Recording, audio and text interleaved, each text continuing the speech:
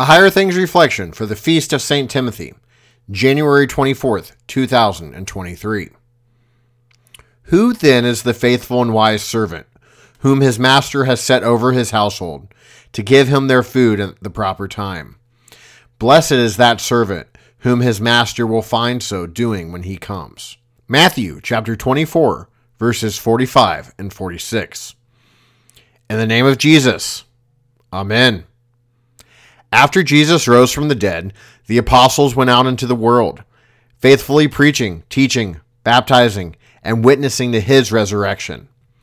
But because they would not be here on earth forever, they wrote down their witness about Christ, which we have in the New Testament.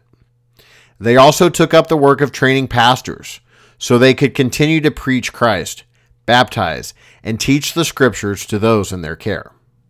It's likely that all the apostles participated in training up pastors in whatever places Christ sent them, but they didn't write about how they did it, except for St. Paul. His letters to Timothy and Titus are known as the pastoral epistles, because he writes to them about how they should serve as pastors and how they should train up new pastors. These letters continue to shape how new pastors are trained to this day. On January 24th, 25th, and 26th, the church remembers and celebrates how Christ established and sustains the office of the holy ministry by remembering St. Timothy, St. Paul, and then St. Titus. The day for St. Paul stands between those of the two early pastors to remind us how Paul faithfully trained them to serve. These 3 days remind us that it is dear to Jesus himself that new generations of pastors and servants in the church are trained to bring the gospel and sacraments to all nations until the last day. Jesus calls you. He calls you to help with this work too. Consider whether you have the gifts to train those to serve as a pastor, teacher, or deaconess. Encourage your friends or family members who might have these gifts to pray about faithfully serving. Support the work of our Concordia universities and seminaries with your prayers and offerings.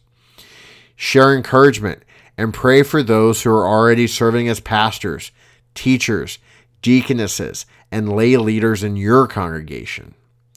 We give thanks to God that he sent Timothy to serve as a faithful pastor and confessor of Christ, and that he has continued to provide shepherds to serve his flock through the ages.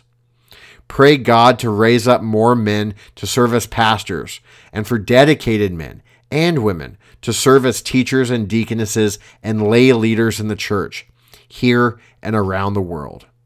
In the name of Jesus, Amen. God of the prophets, bless the prophet's son, Elijah's mantle o'er Elisha cast. Each age its solemn task may claim but once. Make each one nobler, stronger than the last. LSB 682, verse 1.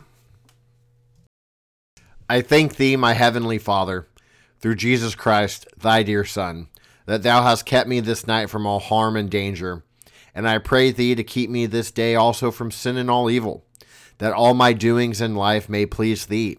For into thy hands I commend myself, my body and soul, and all things. Let thy holy angel be with me, that the wicked foe may have no power over me. Amen. Our Father, who art in heaven, hallowed be thy name. Thy kingdom come, thy will be done, on earth as it is in heaven.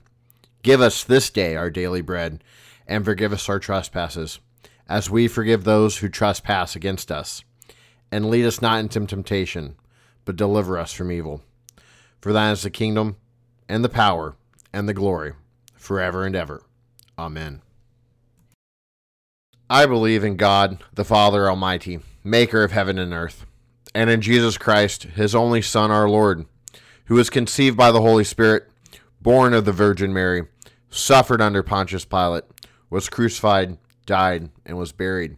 He descended into hell, and the third day he rose again from the dead. He ascended into heaven, and sits at the right hand of God the Father Almighty. From thence he will come to judge the living and the dead. I believe in the Holy Spirit, the holy Christian Church, the communion of saints, the forgiveness of sins, the resurrection of the body, and the life everlasting. Amen. Responding to who am I is a central part of being God's creation. How can you ground yourself in something unchanging when everything in the world fluctuates? Embrace your Lutheran identity by holding firm to God's unwavering word. Check out Confessing Jesus, the Heart of Being a Lutheran, written by a Higher Things alum, Molly Lackey. Now available from Concordia Publishing House.